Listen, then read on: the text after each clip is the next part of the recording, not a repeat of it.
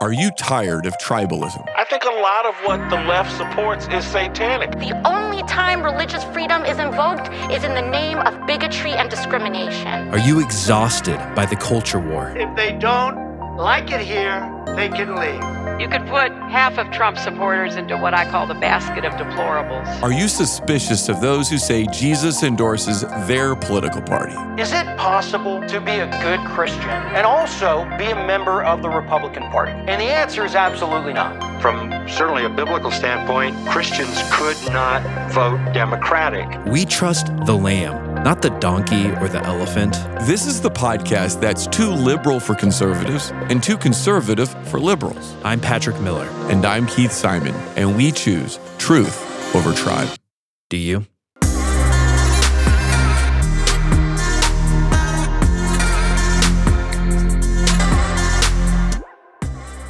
Today's episode is a bit different from our normal fare because today is the day our new book, Truth Over Tribe, Pledging Allegiance to the Lamb, Not the Donkey or the Elephant, releases. Thank you to everyone listening to this for being a part of a growing movement of Christians resisting political tribalism in the church and showing a better path forward. Our prayer is that this book helps people see why tribalism makes life miserable, how we got tribal, and what practical steps Jesus gives us to leave tribalism behind. To that end, we wanted to share 2 of our chapters from our book, free of charge, with all of our listeners. If you like them and you haven't pre-ordered the book, would you do us a huge favor and go to Amazon or your favorite bookseller and buy a copy? Here's the deal. We aren't taking any money home from this, none of the advance, none of the royalties. It's all going back into ministry that can end tribalism. But the more copies you buy and read or give away, the more this movement, fighting tribalism, the more this movement can grow. With that said, here's Keith reading the book's introduction, Why Tribalism is Ruining Your Life.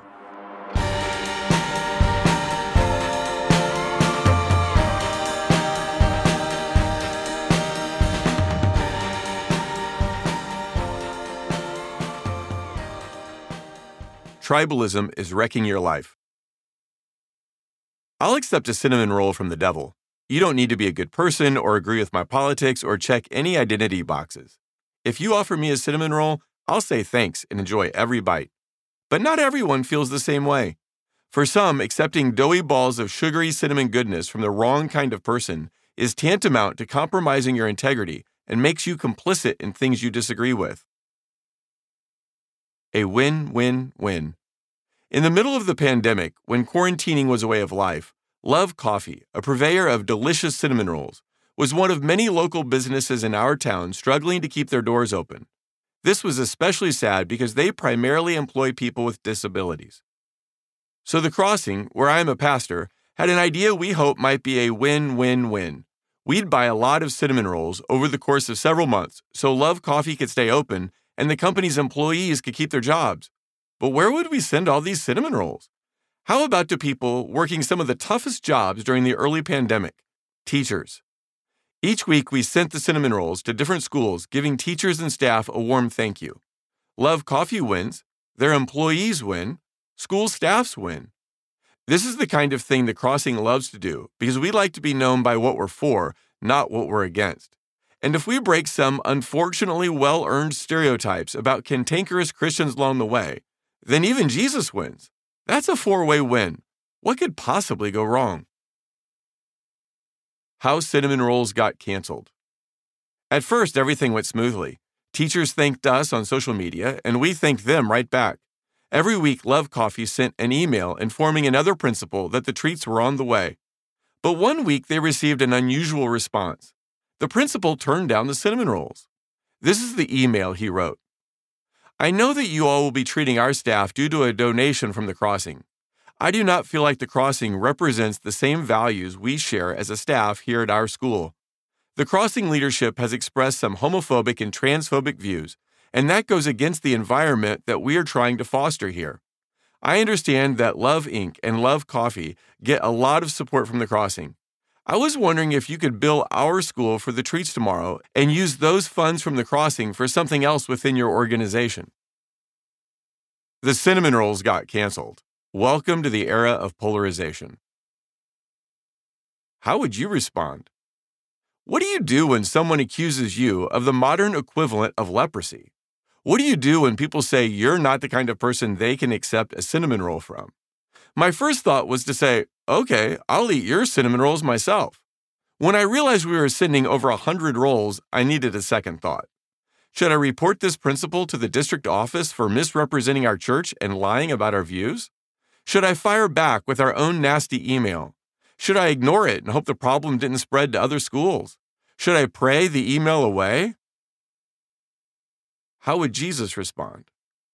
Okay, don't judge me for asking this. I swear I don't wear any weird bracelets. But what would Jesus do in this sticky situation? I think Jesus would take the principal to lunch and build a bridge, maybe even a friendship. So that's what I did. This wasn't the first time I'd sat across the table from someone upset at me for things I didn't think I'd done. No, I'm not talking about my wife. I did most of the things she's been upset with. The principal's email alluded to a sermon I preached in the fall of 2019, which was a tad controversial. Okay, slightly more than a tad.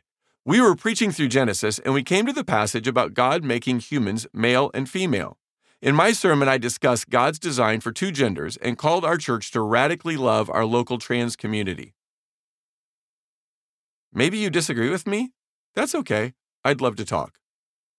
There were a wide variety of responses to that sermon, including some that were extra. I was called Hitler and the Antichrist. I was physically threatened. We had to install security cameras at my house. Police officers patrolled our neighborhood. Amid the vitriol, which of course lived mostly on Facebook, several people reached out personally to express sincere disagreements. I wanted to meet them to listen and learn. So that's what I did. I met with every person who would sit down with me. Most of them vehemently disagreed with me on this sensitive topic, but I discovered that all of them were good people who cared for others. We simply differed on how to best love people struggling with gender dysphoria. When I met with people, I started the conversation by asking them, "What do you wish I knew before I gave that sermon?" Then I wrote down everything they said in my notebook. I wasn't there to argue with them or to try to convince them I was right and they were wrong. I wanted to build a bridge. And the best way to do that was by listening and learning from other people's experiences. I found each person to be intelligent and sincere. Hearing their stories left me with more empathy. While I did not change my perspective on the central topic, if I could do that sermon over again, I know I'd make changes to strive for even more clarity and compassion. A new goal for your next argument. What if the goal wasn't to win an argument, but to win a friend? What if we could be friends with people who hold beliefs, important beliefs, that run contrary to ours? Do those kind of friendships make our communities better, or do they compromise our integrity? I think they make communities better. I think they'd make your life better. So when the principal declined the cinnamon rolls, I asked him to lunch at a pizza joint. Maybe he wasn't a dessert guy. Conversation about our personal lives flowed easily. When we began discussing the great cinnamon roll controversy, he told me quite a bit had changed since we had originally scheduled the lunch. The delay had given him more time to investigate what I publicly said on LGBTQ issues, and he realized I didn't quite fit the angry fundamentalist stereotype. Plus, he'd had a chance to consult some of the senior administrators in the district office. They wisely pointed out that the church wasn't asking to preach sermons to teachers. The cinnamon rolls didn't even have a Jesus loves you sticker hiding anywhere. They were just cinnamon rolls. And the more he explained why he'd originally turned them down, the more I understood his perspective. He wasn't trying to make a grand political statement. He was trying to respect the opinions of one of his valued employees who was alarmed by accepting anything from the crossing. If I were in his situation, I might have done the same thing. It turns out he wasn't a bad guy, and we aren't a bad church. We ended lunch by agreeing that as a culture, we've become more tribal.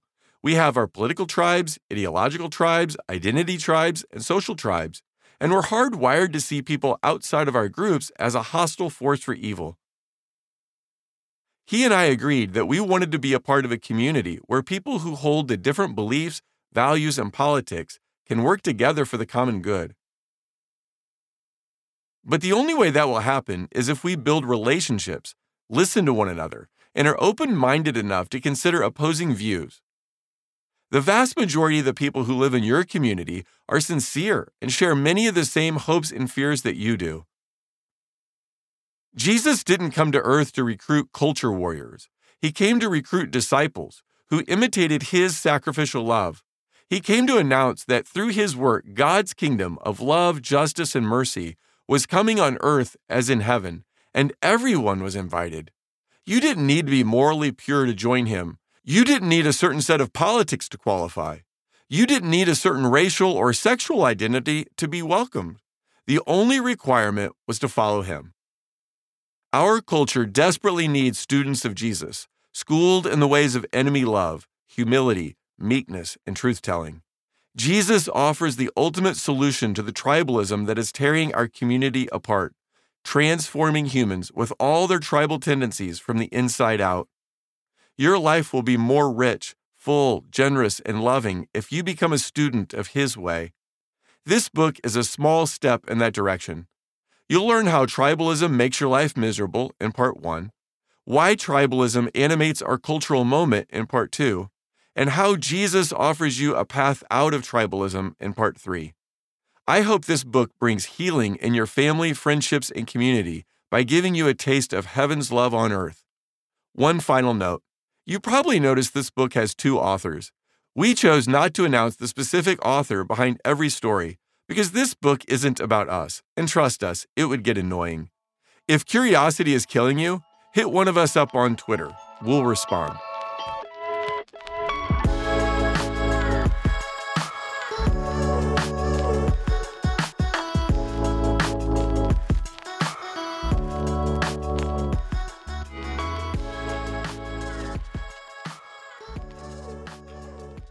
I hope you enjoyed the introduction. This entire book is written in a conversational tone so that anybody can read it and anybody can get something out of it. We use lots of illustrations, lots of applications, and we hope it's chock full of biblical wisdom. But don't turn off the podcast yet. We've got one more chapter to share with you. This is chapter 4, How Tribalism Creates Unnecessary Enemies. In our experience and in our community, we've seen how tribalism has broken apart wonderful, amazing friendships, which nobody wants. It creates enemies where there don't need to be any enemies. My hope, as you listen to this chapter, is that you'll hear your story in it and that it will help you make friends where once enemies stood.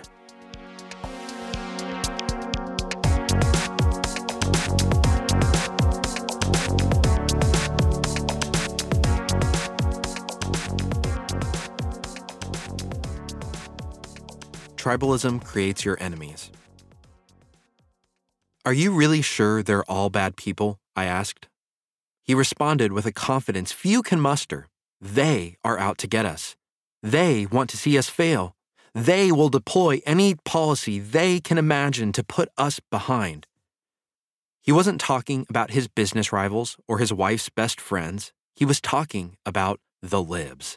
Apparently, Joe Biden, Nancy Pelosi, and Chuck Schumer are in a massive conspiracy with evil media elites to destroy people like him, everyday white guys. I pointed out that he lived in a nice house, had a healthy family, and ran a successful business.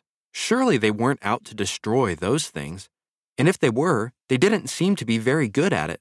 I granted that a small number of people might want to hurt all white men. But I had a hard time believing this was the animating motivation behind all liberal politicians and voters. He demurred. I was just choosing not to see reality. Fast forward 1 week, and I was meeting with someone else, a woman deeply concerned by the church's silence about evil Trump voters. By not condemning everyone who voted for Trump, we were, she feared, allowing evil to fester unchecked and putting black people at risk. I responded, "Are you sure that everyone who voted for Trump is a bodily threat to our black church members?" She pondered and then nodded. "You don't seem to understand," she said. "People are dying. They are dying everywhere at the hands of these Trump supporters. I don't know who will snap next, but I would never let my black friends be alone with a Trump supporter." I asked, what did she think about my black friends who voted for Donald Trump? And what did she think about black congregants at our church who had forged deep friendships with Trump voters? She stood firm. Those were rare anecdotes. The Trump voters are out to get them. Why do we feel so attacked? Maybe you're thinking that both sides feel attacked because both sides have become more extreme in their policy positions. But is this really true? Are the policy positions of liberals in 2022 more liberal than they were in 1984? Every election year, a survey conducted by the American National Election Studies, ANES, ranks Americans on a policy extremity index. A score of 1 would mean that the policy positions supported by Democrats and Republicans were extremely far apart. A score of 0 would mean that their policy positions were extremely similar. In 1984, Americans of both parties were as close as they've ever been. We scored a .44 in policy difference. In 2012, Americans were as far apart as they've ever been. We scored a .49. According to ANES, this is a very small change. Even at our furthest separation, we agree on a lot more than we think. In other words, if we're polarized, it's not because of policy differences. It's something else. And whatever is polarizing us, it's bad. Ongoing research from ANES found that Democrats like Republicans far less today than they did 30 years ago. The same is true for Republicans. Both Democrats and Republicans report that they would be happier with their neighborhood if more people from the opposite political party moved out. Most parents say they would prefer their child marry someone with the same politics more than the same religious beliefs. Employers show noticeable prejudice against job applications from people perceived to be in the other party. Whatever's polarizing us is causing us to think that our other-partied neighbors are evil, menacing enemies. To understand what's causing the enmity, we need to talk about 2 groups of 5th graders in the 50s. How to flip the tribal switch. In the summer of 1954, an academic psychologist named Muzaffar Sharif brought 2 groups of white, middle-class Protestant boys to Robbers Cave, a camp in southeastern Oklahoma. His goal: observe how the children interact when separated into competitive teams. During the first week, 2 groups of boys were separated. One group became the Eagles, and the other identified themselves as the Rattlers. During the second week of camp, the Eagles and Rattlers were introduced to each other, and demands for competition quickly began. A day later, they started name-calling. The day after that, they raided each other's camps, threw stones, and accused the other team of cheating. The Eagles stole the Rattlers' flag and burned it. The Rattlers retaliated by stealing the pants of the Eagles' leader, painting them orange and using them as their new flag. Soon, they were blaming each other for imaginary grievances. The Eagles noticed their watering hole had become cooler overnight and concocted false allegations. The Rattlers had filled it with ice. When the Rattlers found trash on their campsite, they blamed the Eagles. In truth, the Rattlers had simply failed to clean up after themselves. The camp counselors ended the experiment early because they feared the boys would come to blows. Something happened during the Robbers Cave experiment that's been repeated in labs countless times over the last 50 years. The tribal switch got flipped.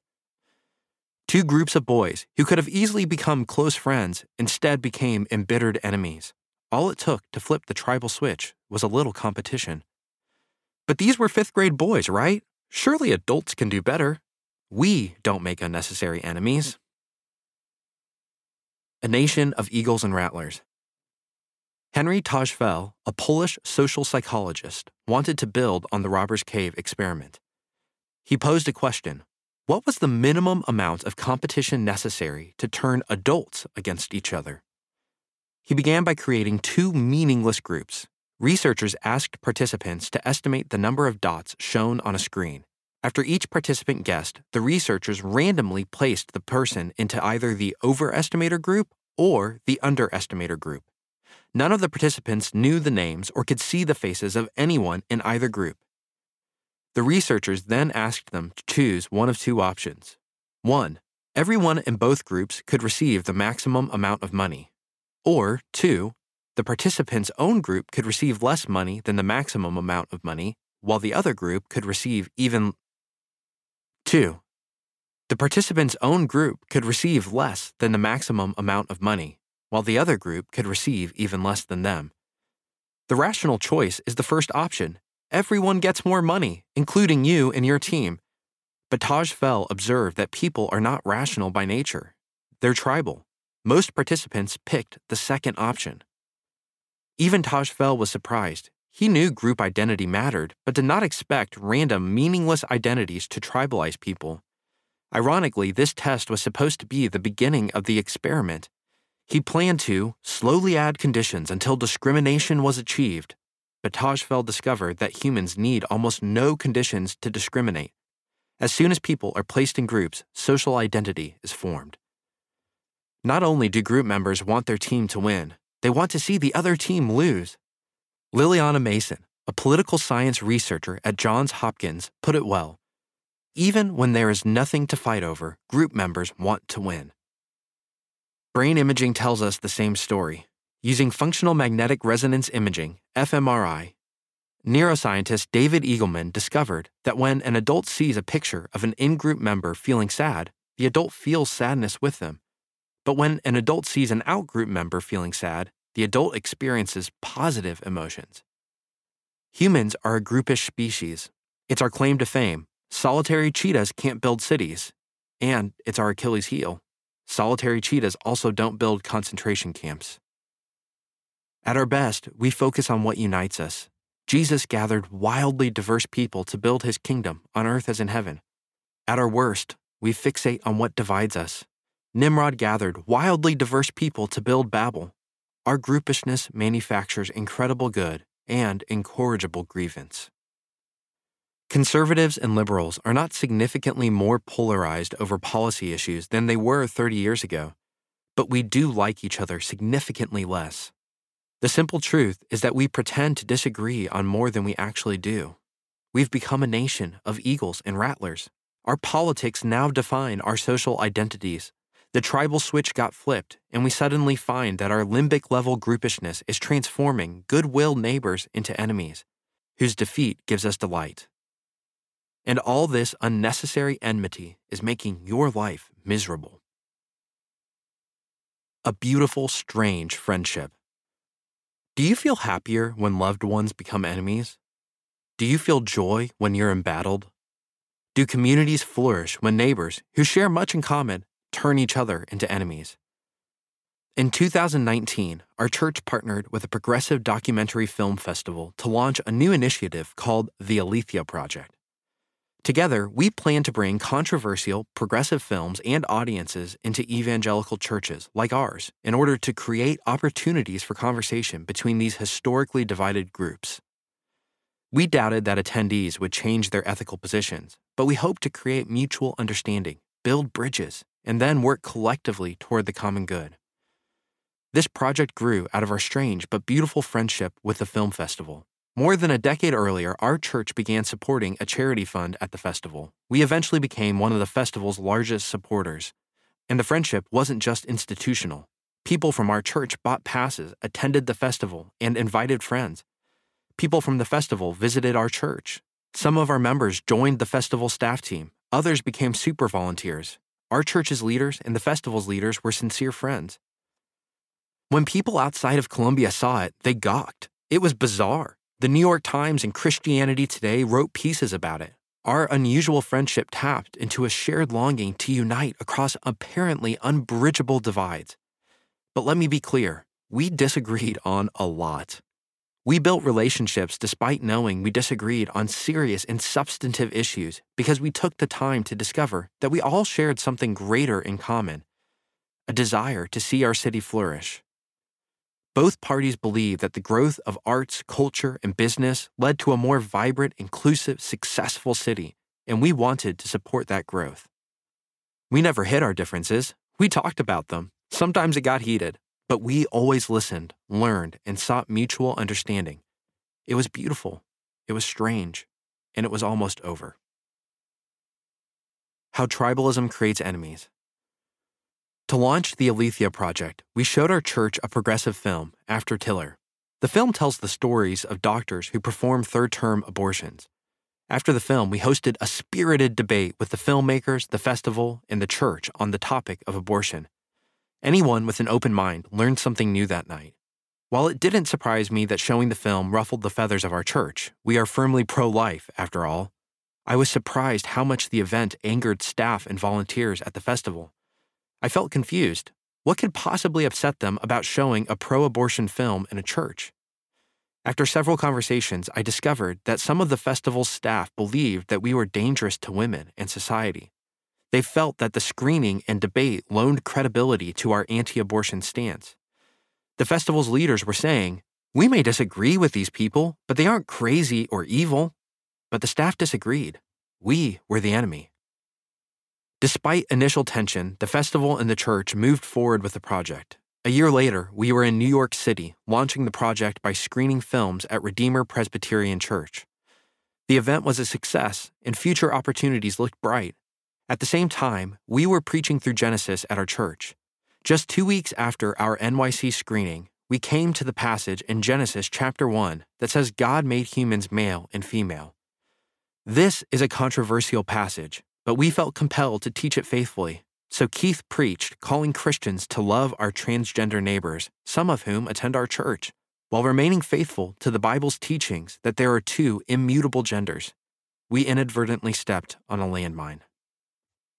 A small group of people, many of whom did not even attend the festival, started a petition demanding that the festival break ties with the church over the sermon. A local art studio we also supported beat them to the punch, releasing a letter condemning the church as transphobic. Sadly, the festival followed suit with a kinder letter that apologized to their staff, volunteers, and community for associating with us and permanently severed the partnership.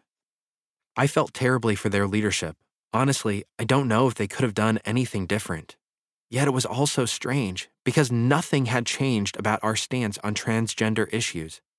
The festival knew our position years before that sermon. We knew their position. We had candid conversations over our disagreement, and we agreed that promoting love, kindness, and empathy for all transgender people should be the highest priority. That fundamental agreement allowed us to partner together. So if no one's outlook changed, what did change? The tribal switch got flipped in our community. People had to pick sides. Differences suddenly mattered more than similarities. Working for shared goals was a damnable compromise. Unity was diabolical. Intergroupishness took over, and long-standing friends needed to be denounced publicly as enemies. One of the most beautiful collective relationships in our city came to a close. I'm still grieving it because I don't think our city has felt quite the same since. Is there another way? After the festival ended our partnership, we knew we had a decision to make. News organizations were calling for our response. Should we fire back, critique them publicly, tell our church to boycott the festival, ask business owners to withdraw their support? Of course not. Jesus taught us a different way. You have heard the law that says, love your neighbor and hate your enemy. But I say, love your enemies. Pray for those who persecute you. It wasn't easy, but it was simple. Jesus told us what to do. Love. So we took to the internet to thank the festival for our past partnership. I and others wrote long social media posts sincerely expressing why we love the festival and encouraging fellow church members to continue attending in the future. In a private conversation with one of the festival's leaders, he said to me, it was a masterclass on grace. I wanted to take credit, but I couldn't. I replied that we were merely students of the Master. Jesus founded the one and only tribe whose purpose is to put the other tribes first, especially when it hurts. Jesus was the first teacher to train his followers to resist their deep-rooted limbic-level groupishness. His life is our example. When we were his enemies, he didn't flip the tribal switch. He didn't set out to see us lose, even though we deserved it. By dying for his enemies, Jesus reconciled them to his Father. His enemy love created a community out of tribal division. Jesus is calling you into that community, a beautiful, strange community that sets aside its own self-interest, the kind that relinquishes personal advantages, the kind that assumes the best about others and wants the best for them always. Of course, I fail to live up to this ideal more often than I like to admit. That's because I lack the strength and willpower to love my enemies. It's only when I realize that Jesus has already given me, his one-time enemy, an inexhaustible well of love, and that he's promised me ultimate victory over my true enemies, sin, death, and the devil, that I am freed from the desire to exact victories from my perceived enemies in this world, instead offering them a love that is not really my own. Where is tribalism tempting you to make enemies? How are you tempted to belittle, shame, or scold them? Why do you find loving that enemy so difficult? Who is Jesus calling you to love today? I know it's strange, I know it's hard, but I also know a deeper truth. It's beautiful. And it's beautiful because enemy love is the kind of love that makes Jesus' beauty most visible.